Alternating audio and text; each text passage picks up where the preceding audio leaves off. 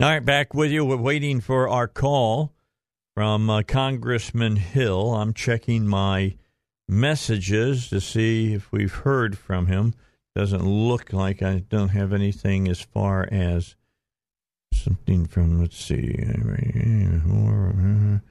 I don't see anything from anybody saying they're not there. I'm sending Stephen Smith a quick message here. Oops. I missed it there. Where is that again?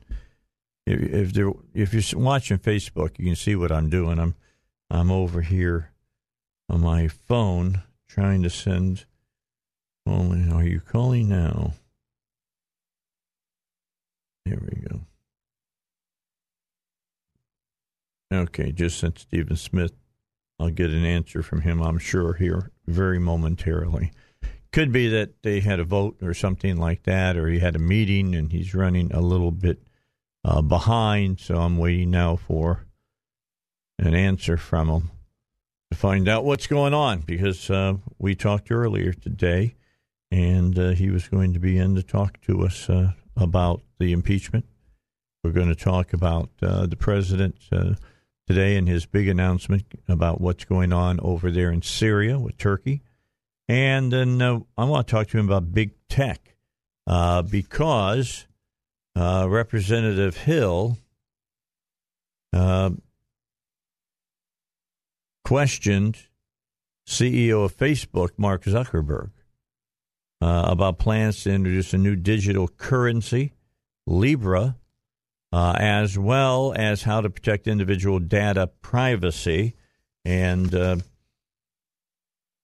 Hill says, I appreciate that you've looked at the reports that we have filed. That's good. I think you made it clear to Mr. Huizinga, Mr.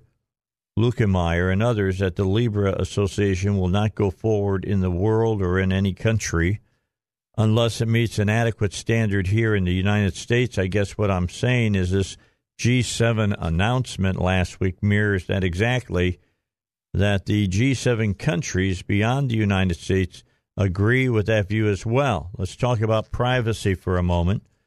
George Gilder wrote a great book called Life After Google. I'm sure you've read it. If not, I commend it to you. A quote, I'm paraphrasing, private keys are held by human beings, not by governments, not by Google, and I would add parenthetically, not by Facebook. Do you support the idea as a future digital world? We as individuals each control our data, and we exchange it only when relevant at the time necessary to conduct a particular transaction. So we're going to talk to the congressman about that. This is important stuff. And Congressman French Hill is right on the cutting edge dealing with this data privacy and the proposed digital currency with Facebook. And we'll talk with him about that. I understand he's on the line right now. Hello, Congressman. How are things in Washington, D.C.? Were you over there with that group of congressmen trying to beat down the door of Schiff's meeting this morning? No, but I saw the video. It brought me a smile to my face. I was off campus at 9 and then went straight to the Zuckerberg hearing, so I missed out on all the excitement 3 stories below the Capitol in the dark basement. Yeah, it is in the dark basement, by the way. And what a great place to be having secret meetings, huh? I mean, well, if you're going to have a secret meeting, what better place than in a dark basement? That's exactly right. It's definitely a star chamber, but we can talk about it. How long do you think it's going to take for the American people to understand that what the Democrats are doing is historically incorrect, legally incorrect, and just nothing more than them running their 2020 campaign using this impeachment inquiry? Well, it does bring back the old adage that if someone starts complaining viciously and attacking you for a particular behavior, look more closely because you may find they're doing it themselves. So speaking of trying to interfere with elections, that's what this is all about, which is to damage and weaken Donald Trump as a presidential candidate and attempt to use this just to, ruin his reputation and trample all the good things that he's done as president on the economy and with regulations and with leadership and rebalancing both our trade and national security challenges around the world. So to me, it's all political. Nancy Pelosi's lost control of this process, which has surprised me. I think you and I have talked about this before. She's a very organized, commanding figure in Democratic politics. She's the Speaker of the House. And she, in my view, a few weeks ago, I don't know if she got mad or got fed up or something, but she flipped a switch and allowed the more radical elements to call something an impeachment inquiry. And that has triggered all this behavior that is not in keeping with the House, not following the House's precedent or the way that it's been done both by Democrats in the Nixon impeachment process and by Republicans in the Clinton impeachment process. And then I would just simply say there's nothing more solemn or important than the U.S. House of Representatives possibly considering impeachment against the President of the United States. And instead of having an impeachment inquiry and a bipartisan process where people are able to call witnesses and be represented by counsel in an open hearing on C-SPAN, they've chosen to bury this whole process in the Intelligence Committee, which has nothing to do with impeachment inquiries, and buried in the basement of the Capitol. Yeah, I mean, this is a dark time for us in the United States. It really, really is. I mean, I remember Watergate. I remember it being on ABC, NBC, CBS, and the women complaining because it was wiping out their soap operas. The bottom line, they had all of that testimony live, and there were Democrats and Republicans there questioning the witnesses like John Dean and Haldeman and all the people that came up. Same thing with Clinton. Now, you might not have seen it as much on ABC, NBC, CBS, but the news channels were already coming about, and you could go and you could watch it there. These folks are keeping it behind closed doors, and nobody knows exactly what anybody's saying, especially the Republicans. Well, let me give you Steny Hoyer's point of view. Steny Hoyer is the senior Democrat. He's the majority leader in the House. He works for Nancy Pelosi. He says, look, there are Republicans in each of these meetings, and the Republicans have the right to question witnesses, and that's true. But what's not true is the press and the public are not watching this. That's right. That's number one. Number two, Schiff is not releasing any of the transcripts of these hearings to the public. Everything that comes out of the hearing is a leak to a favored news reporter by Democrats first, and I'll also say selective editorial comments from Republicans to counter that narrative. And that is not the way to run a fair and balanced inquiry. And on top of that, the people in question, of course, have no representation, and they don't have any say in the process. So the president, if he is the party being charged here, has no right to confront his accuser. He has no right to cross-examine. It's just a sham process in a star chamber in a basement. You think the American people are going to see through this anytime? Well, we need to talk about it. I'm grateful you want to talk about it. I do think it's getting insufficient balanced coverage on the evening news programs that I catch. They're talking about, well, this witness said this about the president. It looks bad for the president. They may or may not give an alternative view from one of the Republicans that had been in the hearing room. Right. For 5 hours or 8 hours. But look, we could resolve all that by making this a Judiciary Committee process approved by the U.S. House and on public television, and just let people watch it for themselves. Yeah, put on C-SPAN, for God's sake. Yep. Now, I will say this on behalf of the Republicans in the House who have sat through these 2 weeks or now 3 weeks of individual deposition witnesses. By the way, none of this is classified. It's all in a skiff in the basement in the Intelligence Committee, but none of the testimony is classified. They are just doing this so they can control what is said about it is the only reason Schiff's involved in this thing. This is that's the sham part of this. Pelosi didn't trust Nadler, who's the chairman of the Judiciary Committee, to do a good job, so she just moved it to Adam Schiff just by fiat. So they're down in the basement. I fully believe that if she was doing things right, she'd have a vote like we did in Nixon and Clinton. She'd set up a Judiciary Committee process. She'd have public hearings, and we would actually see the transcript and hear what was happening every single day. And she's not doing it to discredit to her, it's a discredit to the House. I spoke on the House floor in my opposition to it last night.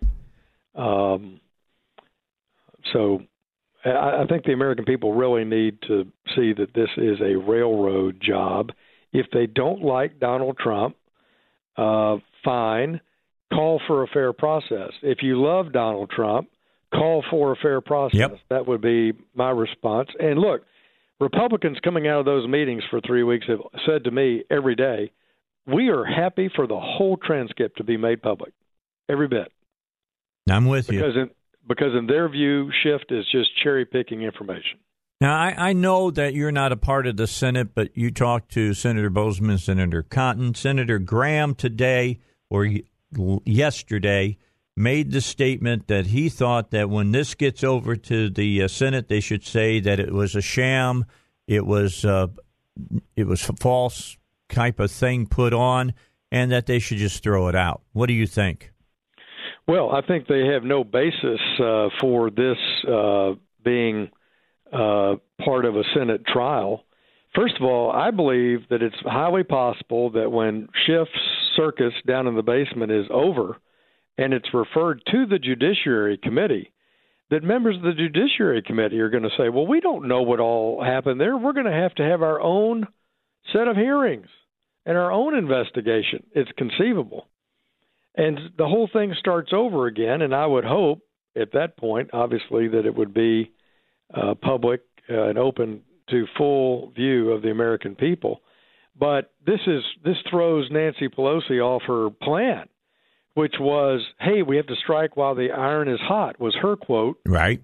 And Al Green that we talked about last week, we have to impeach him because he's going to be reelected. Mm-hmm. So none of that is in keeping with speed.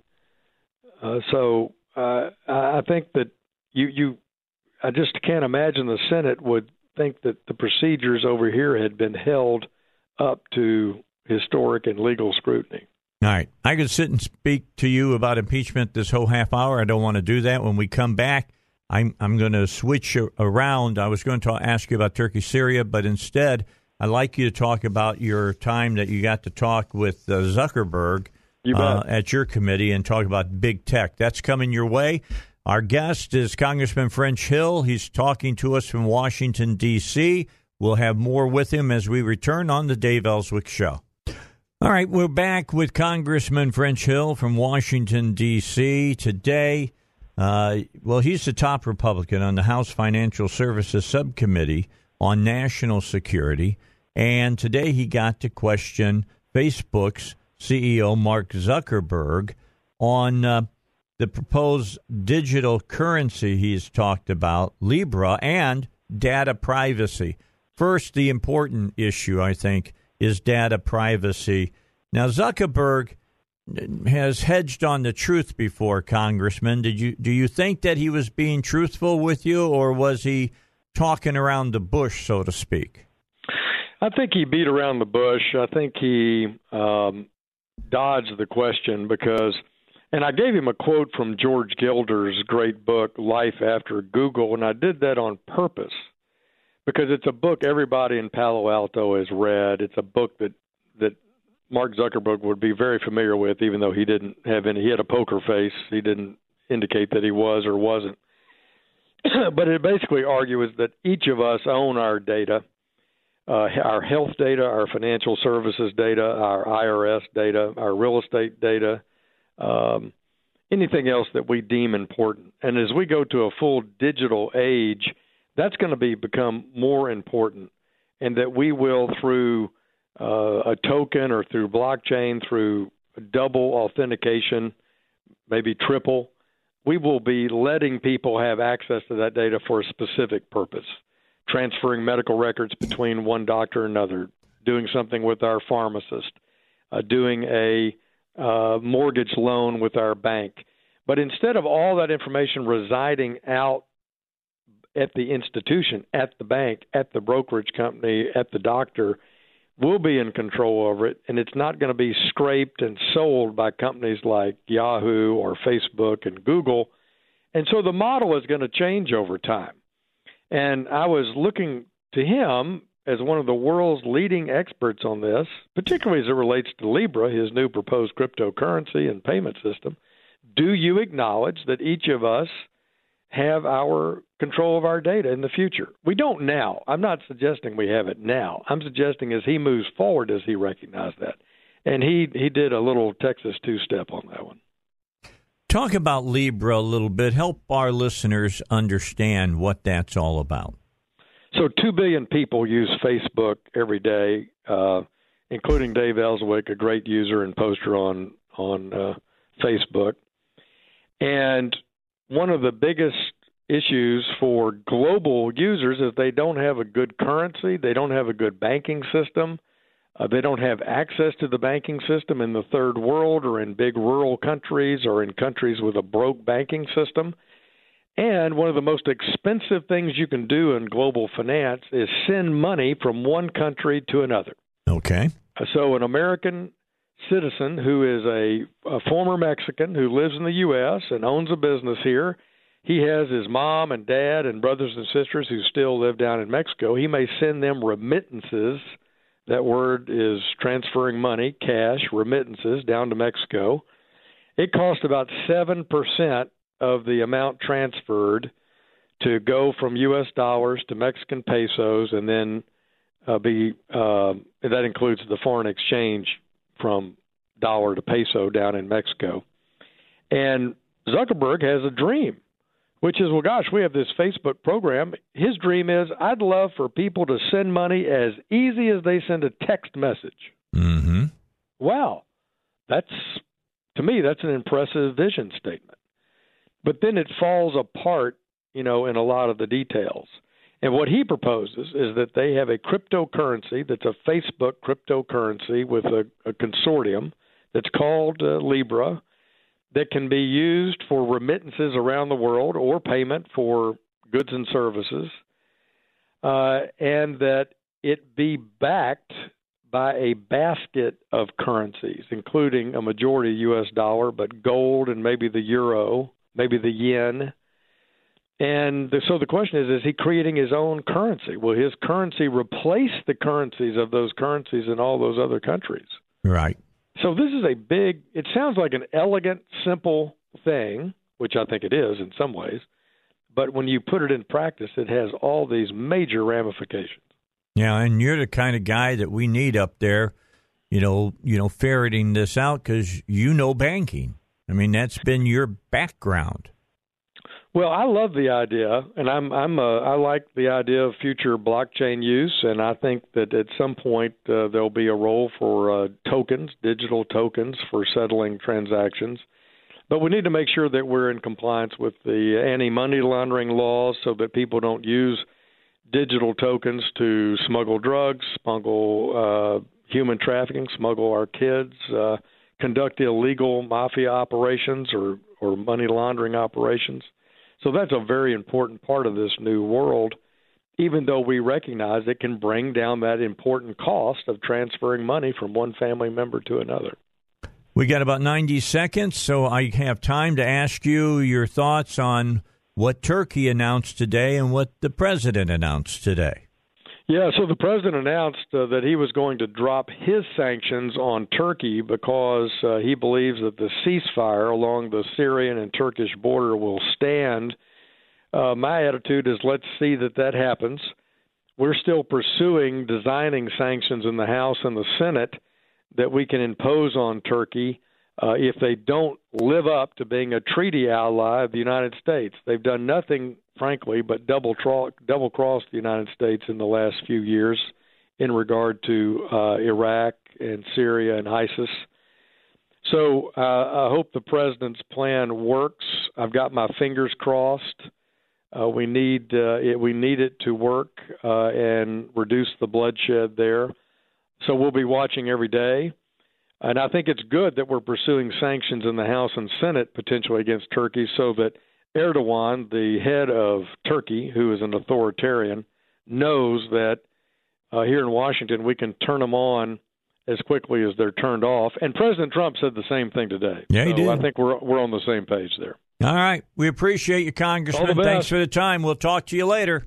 Thanks, Dave. All right. Bye-bye. Yeah, Congressman French Hill here on the Dave Elswick Show.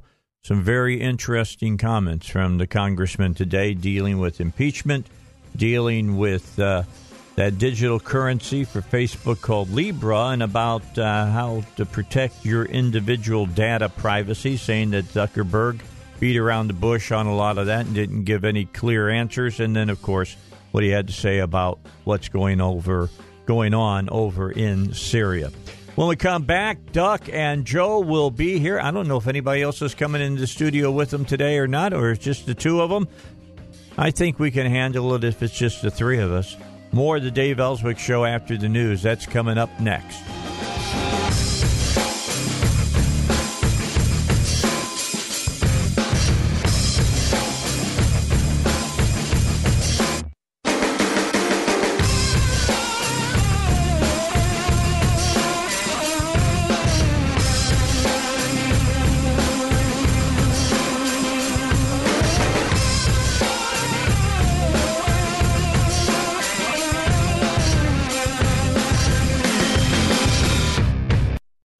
3-star General Michael J. Flynn, head of the Pentagon Intelligence Agency, knew all the government's dirty secrets. He was one of the most respected generals in the military. Flynn knew what the intel world had been up to. He understood its funding. He ordered the first audit of the use of contractors. This set off alarm bells.